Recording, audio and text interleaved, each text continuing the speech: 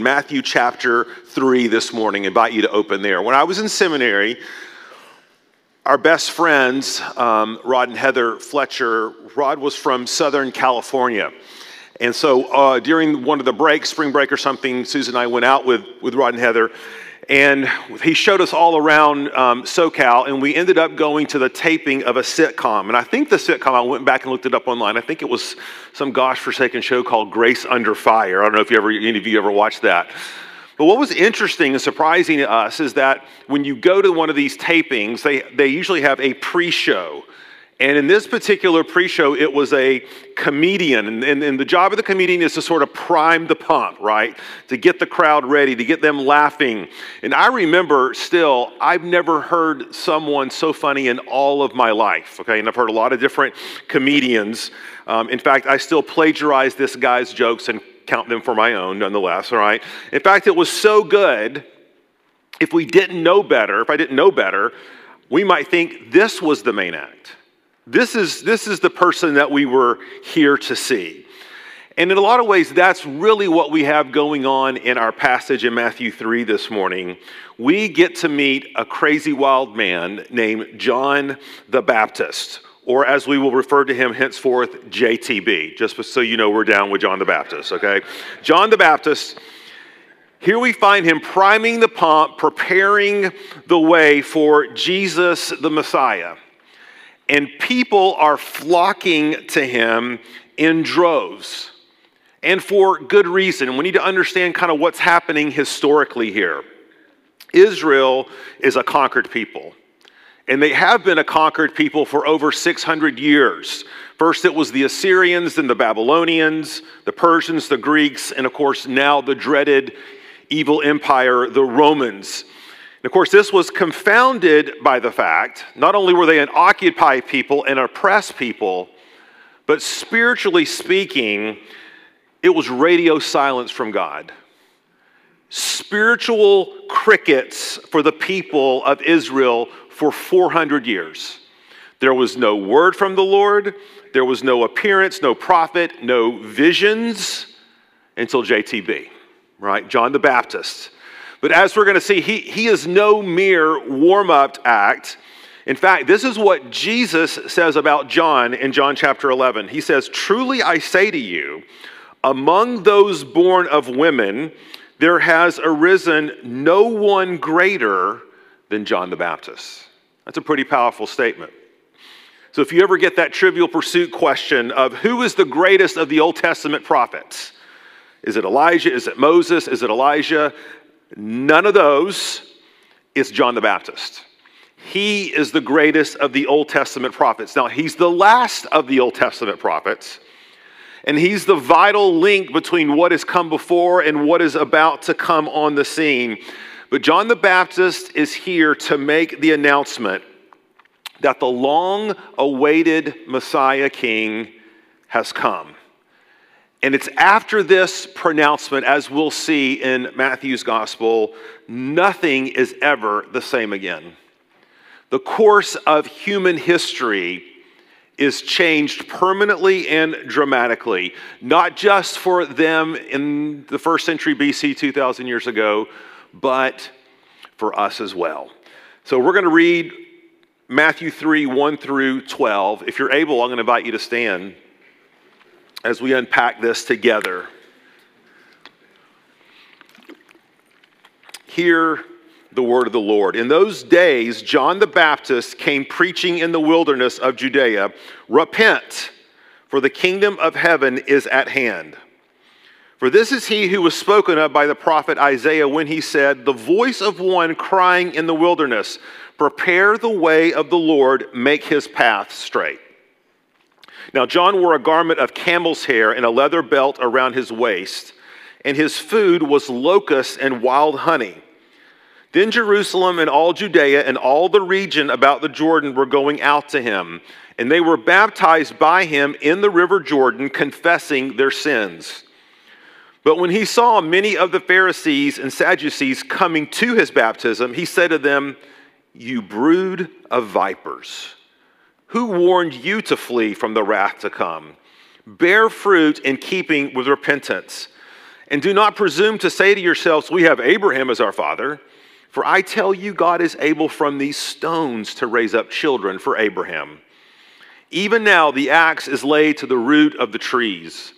Every tree, therefore, that does not bear good fruit is cut down and thrown into the fire.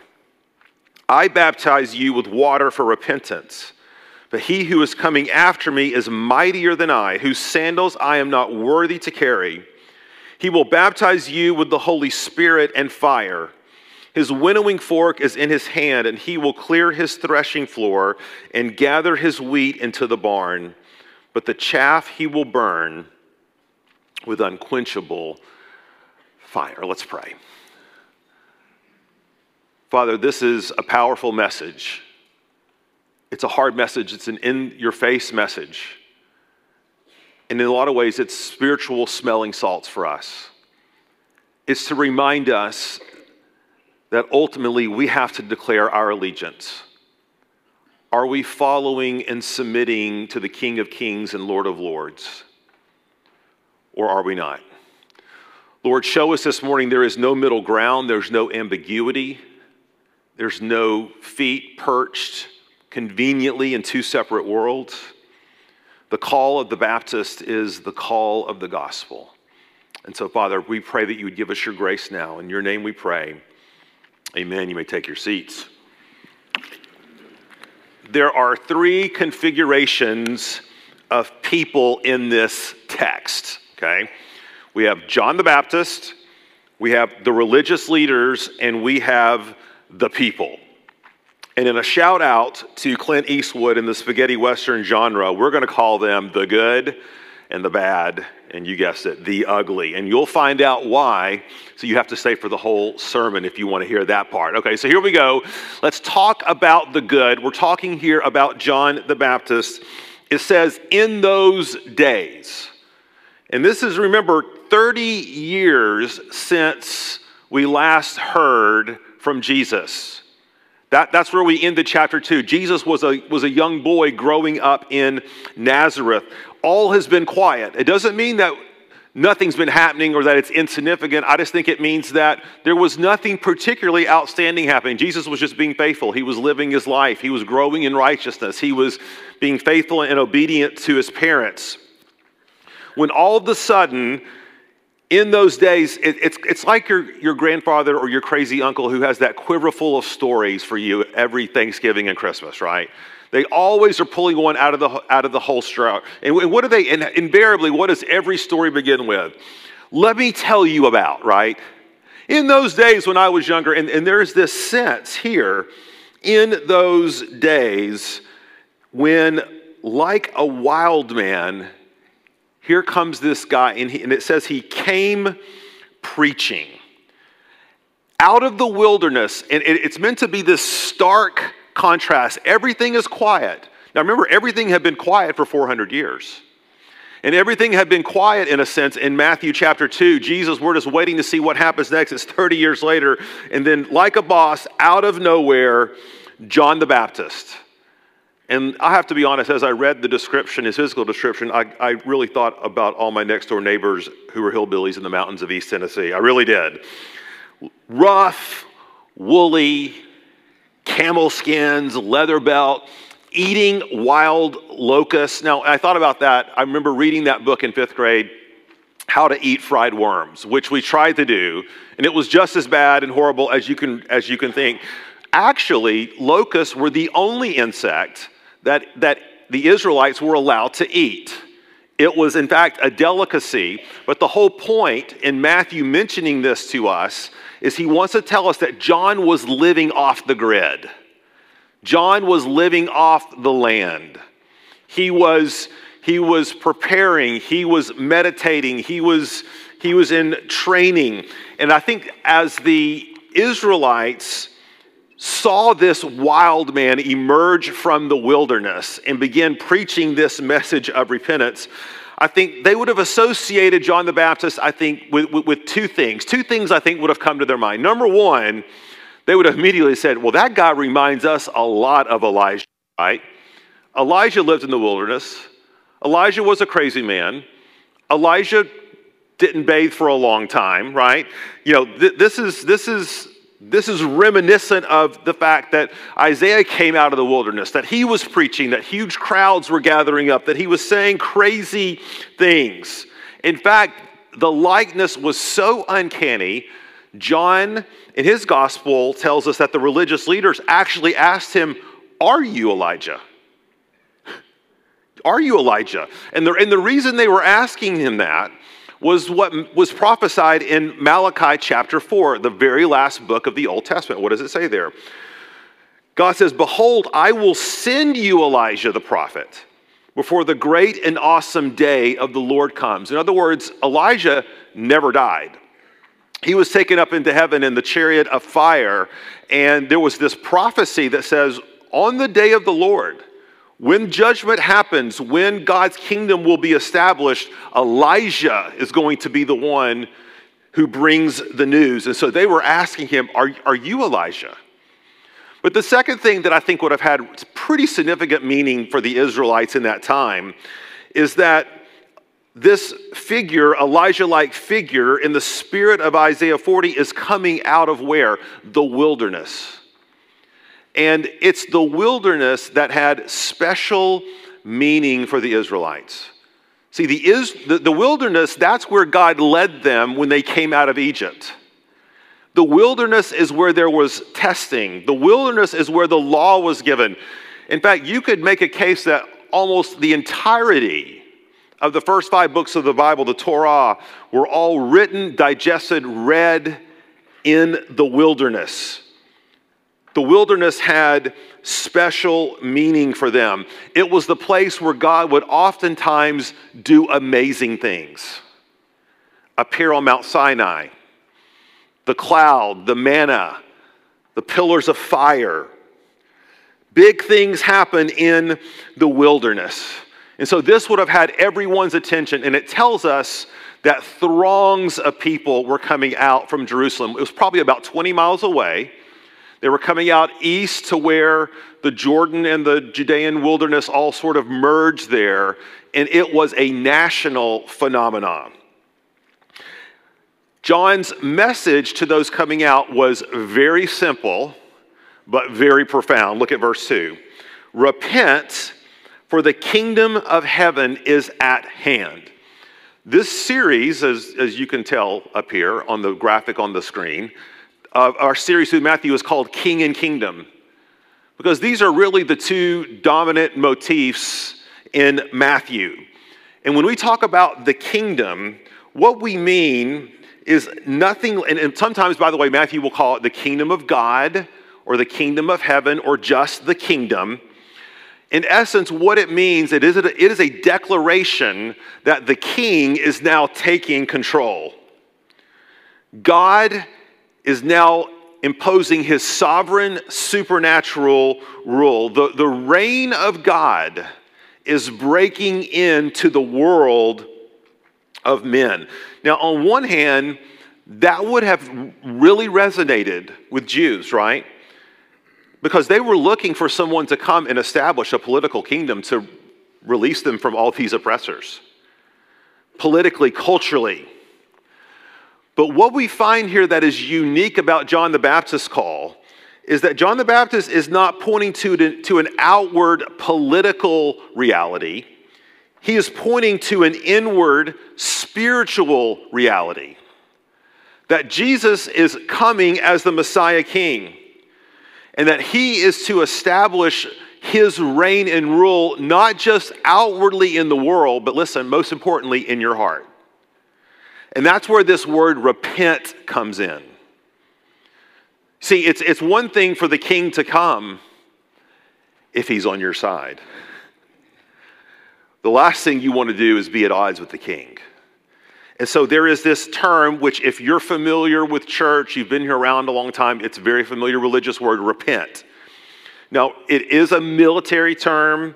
It means to go in the opposite direction. So if any of you got folks from military or in the ROTC or something, you know when the commanding officer says about face, you better get yourself turned around immediately, moving in the opposite direction. That's the nature of what this term means. Meaning, if you're oriented this way, towards a life of sin, towards a life of unrighteousness, and now the king comes and he's ushering in his kingdom, you better get with the program. And so this idea of repentance, again, is a call to reorient the entirety of our lives to Jesus. See, that's the nature of this call. There is no ambiguity. There is no middle ground. There are no 2 feet each perched on either side of the fence. There's no sense in which, well, Jesus, here are the 10 areas of my life. I think I'll offer you these 4. But these 6, I still kind of want to call the shots, when it comes to those things. But here, this call to repentance, guys, Jesus is making an absolute total claim as the Messiah King over your heart and over my heart. And John the Baptist's call is, when he says repent, it means align yourself with him. Align yourself with his values, his rule, his reign, his law. And the way that people would demonstrate that, in fact, they were repentant, that they were orienting, that they were confessing their sins, that they were wanting their hearts to be transformed by God, is they would mark their commitment to this coming Messiah with a baptism. This is where John gets his name, John the Baptizer, okay? And so next time one of our pastors does a baptism, you can just call them the baptizer, okay? Scott the baptizer. Sorry, Scott, we're just really picking on you today, okay? Did I mention? Never. We won't go there, okay? Now, the word baptism, now listen, theologians have all these debates about, what's the mode of baptism? Is it sprinkling? Is it pouring? Is it this and that and the other? The word baptism means, okay, you understand what I'm saying? To immerse underwater, okay? That's what it means. People were coming out to the Jordan because there's a lot of water. They were going down into the Jordan because that's where the water was. And there was this idea that for the Israelites, this would have been something familiar, but yet something new at the same time, okay? And here's what I mean. We know from archaeological evidence and other things that there were a number of what we would call baptismal pools in ancient Israel. And they were used primarily for ritual cleansing, okay? Washing one's hands or washing one's feet. There was a health factor, but there was also this idea of being ritually clean. And so when people would go to the temple, they would wash in the baptismal pools before they would go in and worship. It was a sign of being, again, ritually accepted by God. So this idea of water would not have been foreign to Jews. But here's what was different. John wasn't just asking the people to wet their hands or their feet or their foreheads or their heads. He was asking them to immerse their whole body. Why? I think it was because it was symbolic of the idea that people's uncleanliness, please hear this, my uncleanliness, your uncleanliness, and I don't mean hygienically, I'm talking about spiritually. I'm talking about our sin. It's more than skin deep. It's more than merely outward. Sin is something that has infected our whole person, our whole body, every area and nook and cranny of our life. When we talk about being totally depraved, it doesn't mean that you and I are as bad as we possibly could be. That would only happen if God lifted his spirit, right? What we mean by being totally depraved is that there's not one area of your life or my life that is not in some way infected by sin. And what John was doing, having people do here, it's not that the water literally removed people's sin, right? Otherwise, why would John be calling for repentance? Why would people be confessing their sins? We know there's nothing magical per se in the water. But what it did, it symbolized the spiritual work of cleansing that God must do for the whole person. Outward conformity, ritualistic obedience is not going to cut it, right? This is a baptism that symbolizes the cleansing, the regeneration of the whole person. It symbolized the spiritual work of cleansing that God must do in a sinner's heart. And the people would have well understood this. Church, just remember, before we move on to this point, all of us are in desperate need of that. Whether we realize it or not, part of my prayer this morning is that God would open your eyes, my eyes, anew to the fact that we just don't need a partial cleansing. We don't need a moral reform. We don't need a new set of resolutions. We don't need a new set of goals. We need a transformed, renewed heart that only the Holy Spirit can provide through Jesus. Now, what I just said, was so controversial to the religious leaders that it sparked this series of conflicts and debates with John the Baptist. And this is where we're going to move to point 2, the bad. Now look at verse 7. It says, the Pharisees and the Sadducees were coming to John. This is the equivalent of saying the Democrats and Republicans are uniting for the good of the world, right? Okay, that's sorry, independents, you didn't make it into that one, okay? But the Pharisees and Sadducees, while they ruled together, were on totally different ends of the political spectrum, the theological spectrum. They argued about everything, the resurrection, eternal life, et cetera, but they were united in this one thing. Something fishy is going on out in the wilderness. You see, the religious leaders weren't just priests, okay? We think about that like the pastor, the priest has his little area of domain in the church and does their religious things. Remember, in ancient Israel, the ruling leaders sanctioned everything. All religious practice, all religious activity, the temple, the synagogues, the training of the priests, what you could do in your homes, what you could do in the city, when you could buy, when you could trade, when you can work, when you could sell. They were the ones who sanctioned all of the teaching. And so when word on the street was that there was this Elijah-like crazy guy out in the wilderness preaching this repentance and this baptism, and that the people were coming out to them in droves, they had to go see what was going on.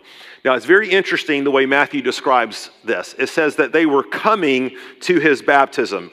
Please understand what this means. They weren't coming to be baptized. They were coming to evaluate. They were coming to critique. They were coming to observe, to survey, to pass intellectual and theological judgment, to rub their, I'm sure, very voluminous beards, right? And say, what is this man doing? But one thing is for sure, they weren't there to get baptized. Why? Why would they? They're Jews. They're religious leaders. They're the spiritually elite. They're God's chosen people. They aren't under wrath. Only the Gentiles are under wrath. They weren't in need of repentance. After all, we are children of Abraham, and that's what we are banking on. Now, it's interesting. John the Baptist would have been an interesting cat to invite to your dinner, right? He's just the guy who calls the baby ugly. Now, there's no ugly babies in Four Oaks. I totally get it. But this is a man who had no interpersonal inhibitions. And he greets them with what? Fare thee well. No, you brood of vipers. Now, what is a brood? A brood is a gathering. A brood is a herd. A brood is a crew. A brood is a pit. Vipers are poisonous snakes. He says, who warned you, you brood of vipers, to flee from the coming wrath? When you think about brood of vipers, I think about all you Indiana Jones fans. You know, Indiana Jones, the 5th movie, is coming out, all right? And I'm camping out already to buy tickets. So anyway, you see these pits of snakes, these asps, these cobras. And what's interesting about them is they're not just biting and devouring those who happen to fall down into the pit of vipers. They're fighting and devouring each other. That's what snakes do. And this completely and in every way describes the Pharisees and the Sadducees. They were those who devoured the people of Israel. They preyed on them. They manipulated them. They battled with one another. Anything they did was for a motive to be seen, to be observed, to receive accolades. What is Jesus? We're going to get to Matthew 23, and it talks about the 7 woes that Jesus calls down upon the religious leaders. They were a corrupt bunch, and it's very interesting what John the Baptist says to them. He knows they are not there to conduct spiritual business. This is why he addresses them the way that he does. And he says very specifically, look back at the text, he says, don't say to yourselves that you are children of Abraham. He knows their mind, he knows their heart. He says, God can raise up stones. Now, this is an interesting play on words. When you don't know the original language, it's hard to see this. But the word for children and the word for stones are almost identical. One is banim, the other is abanim. And so he's essentially saying, don't say that you're banim. God can raise up abanim. That's kind of what he's saying. It's a play on words. It rolls right off the tongue. Now, when he says that, when he says, don't claim to be children of Abraham, he's reminding them, your lineage gets you nowhere. Just because you can trace your lineage back to Abraham and know that your daddy's daddy's daddy was this, and this, and that you inherited this great righteousness, his point is saying it doesn't work that way. And that's a great reminder to us, right? Particularly those of us who have gone to church our whole lives, raised in Christian homes, raised in Christian families. Conversion, regeneration, repentance are irrespective of lineage and descent. While there are many, many incredible advantages to being raised up in a Christian context and what we have here, none of them guarantees your salvation. Only a repentant heart transformed by the Holy Spirit. So this is both, listen, an indictment, and if you see it, it's a grace, what he's saying to them. The indictment, of course, is what we just said. Don't you know who you are? You're not here because of you. The people of Israel did not save themselves. You're just, as Ezekiel 37, a pile of dry bones. You're just a pile of rocks that God has given life to. And unless God is the one actively transforming and saving, that's what you would always be, is simply rocks. So on one hand, it's an indictment. But on the other hand, it's also an offer of grace. Guys, judgment, biblical judgment, is always intertwined with the mercy and grace of God. Because what does John the Baptist tell them? He says, I know you're not here to do spiritual business. I know your hearts are corrupt, but I'm going to call you to it anyway. Bear fruit in keeping with repentance. It's just a little reminder that God can give life to anyone.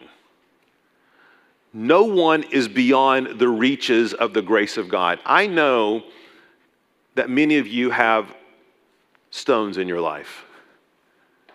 Whether it's parents, spouses, children, friends, people maybe who at one time have professed faith, who've walked away, who have a hardened heart, and you've been praying for not just years, maybe decades, lifetimes for some of you.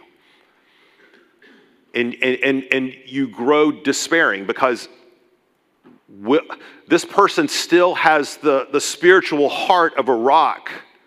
They're hardened to the things of God. And this is a reminder, is it not, God's grace can change anyone. So keep praying, keep hoping, keep persevering. It's God who gives life. God can give life to anyone. He gives life to anyone who has a repentant heart, who comes to him confessing their sins, which is, in fact, exactly what the people were doing. So let's look at our last point, the ugly. Now, let me try to explain what we mean by what's ugly about this, okay? In verses 10 through 12, what Matthew does is he describes the process and dynamics of spiritual change that happen in the heart of the person who's changed by the Holy Spirit. And he uses two metaphors, one of which is probably real familiar to us, a second which is maybe not quite so familiar. And these two metaphors are the axe and the winnowing fork, okay? And the reason we're calling this the ugly is that while the results of the axe and the winnowing fork is ultimately to produce a harvest of righteousness, is ultimately to produce a harvest of peace and a transformed life, it is, make no mistake, a difficult, painful process. And guys, guess what? All heartfelt change always is. I heard a pastor say once, if repentance was easy, everybody would be doing it. It's true. Even repentance is the gift and the grace of God. But yet through this ugly, shall we call it, difficult process, God wants to do a work of grace. First of all, let's talk about the first metaphor, the axe. And the point here, I think you get it because it still works this way. We're still familiar with this now. The axe is either great for cutting off limbs to a fruitful tree so that it grows all the more, or an axe is useful for cutting down a tree that's already dead. It's one or the other, right? So it's that time of year where we do what we call around our house crepe murder. Is anybody doing crepe murder this year? Okay, yes, okay. You guys know the crepe myrtles. I mean, they're like a disease. They're like the gremlins. You cut them back. You put water on them. They always come back. And it doesn't matter, even if you cut them down to the nub. It's like they take that as a personal challenge, don't they? And they say, I'm going to come back even more glorious than when I started, right? It's an interesting paradox, the way this works, right? However, if one of your plants or trees died in that recent cold, do you remember that thing? It was colder than Wisconsin up in this place. I mean, it was brutal, and a lot of your stuff died. You don't go prune it. You cut it down. You get rid of it. That's the whole point. And what he's saying is that that's what the Word of God does. It either cuts, it always cuts, but it will either cut for death or cut for life. Now let me put a pin in that. Okay, let's keep going for a second. Because then he brings up this second illustration, this idea of pruning or the pruning fork. And here what we're really talking about is a pitchfork, okay? The process in that day of how you would separate the chaff from the grain. Now, this past week, we've been walking through our pastoral devotionals in anticipation of studying this passage together. We've been studying this passage all week. And I tried to lead us in a discussion in those devotionals about winnowing, totally forgetting that we have a resident farmer in our midst, okay, Vern Iverson. Now, Vern was born and raised on a farm in Iowa. So instead of counting sheep trying to go to sleep, he counted stalks of grain, right? And he reminded me of what was actually involved in this process. He says, the thing that takes 5 minutes now with a big John Deere, okay, would take inordinate amounts of time and labor then.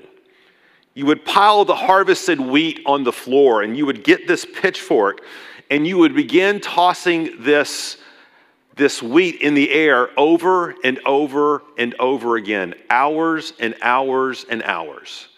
And what you were doing is that you were attempting to separate the chaff or the outside or the stalk, the stuff that's not good to eat, from the grain, which is what you wanted to preserve. And so by the time this process was done, you would have a big pile of grain, and you would have a big pile of chaff. What would you do with the chaff? Well, you would do what a lot of you rednecks do with your live Christmas trees on New Year's Day, right? Now, if some of y'all are still going artificial tree, I don't know if we can be friends, but let me do that. That's another point. We try to get our real tree up as early as possible, July, and down as soon as possible, the night of Christmas, right? I mean, once the gifts are, it's over. It's done. But here's our family ritual. We love to see how long it takes from the time we take our dead Christmas tree and lay it on the road till somebody comes and snatches it up for their New Year's fire, right? And if you've never seen this happen, I mean, it's usually like hours, right? It's usually like hours. And if you've never seen this New Year's Eve tradition where people pile dozens and dozens of Christmas trees and set them on fire, go on YouTube. It's an amazingly glorious sight, but don't do it at home, okay, right? Don't do it on your house in Killarn Estates or whatever. That's what they would do with the chaff, right? They would set it ablaze, and the blaze would be glorious. Now, how does this apply to us spiritually? Why is John the Baptist using the axe and the winnowing fork in this way? They are both, if you want to use these terms, the axe and the winnowing fork are God's word. And what God's word does is it cuts. What God's word does is it sifts. That's what God's word is intended to do, which means there will be one of two things that happen after God's word gets a hold of you. Either it will prune and convict and pierce your conscience and your soul and evaporate all of the dross in your life through the power of the Spirit, or else it will come and find dead wood and it will burn. Guys, fire, and you should know this, fire is always a metaphor in Scripture for what? For judgment. And what John the Baptist is describing is what has to happen for every person on planet Earth. They have to be confronted with the claims of King Jesus. They have to consider what it means to be his rule and reign. And guys, that's a painful process. It's a painful process to yield, to submit. Now, it's a glorious result, but it's a painful process. But here's the thing, there's always pain. There's just a pain that leads to life and a pain that leads to death. That's what happens when God's word, through the purifying work of the Spirit, goes to work in our lives. Here's the real question as we wind this up. Who are you in this story? Are you the crowds who, because of your desperate need for grace, you're understanding your brokenness, you're understanding you're just a stone, you understand really who you are, and that apart from the grace of God, you have no hope. And the blade cuts deep, and the fork sifts, and as a result, a harvest of righteousness, of grace, mercy, and forgiveness is yielded in your life. Or you're one whose heart is dead. It is hardened. And when the word of God, when the knife, the sword, the winnowing fork goes to work, there's just nothing there to work with. And it's consumed in judgment. It's actually a really terrifying picture when you think about it. But the whole point is that it will do one or the other. And on this side of heaven, by the grace of God, Matthew is giving us this text and saying, who are you? Today is the day to repent. Today is the day to turn to Jesus. I know you're a stone, but there's hope for stones. There's hope for hardened hearts. There's hope for wasted lives. Why? Look at verse 11. I baptize you with water for repentance, but he who is coming after me is mightier than I. whose sandals I am not worthy to carry. He will baptize you with the Holy Spirit. Mightier means superior. John says, I'm not going to do this work. This work comes through Jesus. Trust in him. Look to him. Submit yourself to him. Church, none of us can escape the winnowing, the axe, the fire. And by God's grace, that is true. Pray that, and I pray for you, or pray for me, that we will have hearts open and receptive to the Word of God and the power of the Holy Spirit. Because one of the things that we need to remember is how this happened. And this is a good little meditative thought as we come to the table this morning. Jesus was, of course, the Messiah King, still is the Messiah King. But how is it that he made a way for our sins to be given, for that fire to erase our sin and not erase us? How did that happen?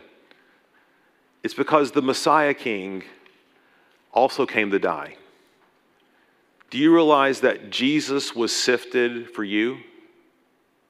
Do you realize that Jesus received the fires of judgment, of righteousness from God the Father on your behalf? Do you realize Jesus was cut? Jesus was sifted. Jesus took on everything that you and I deserve so that we could know him as our Savior.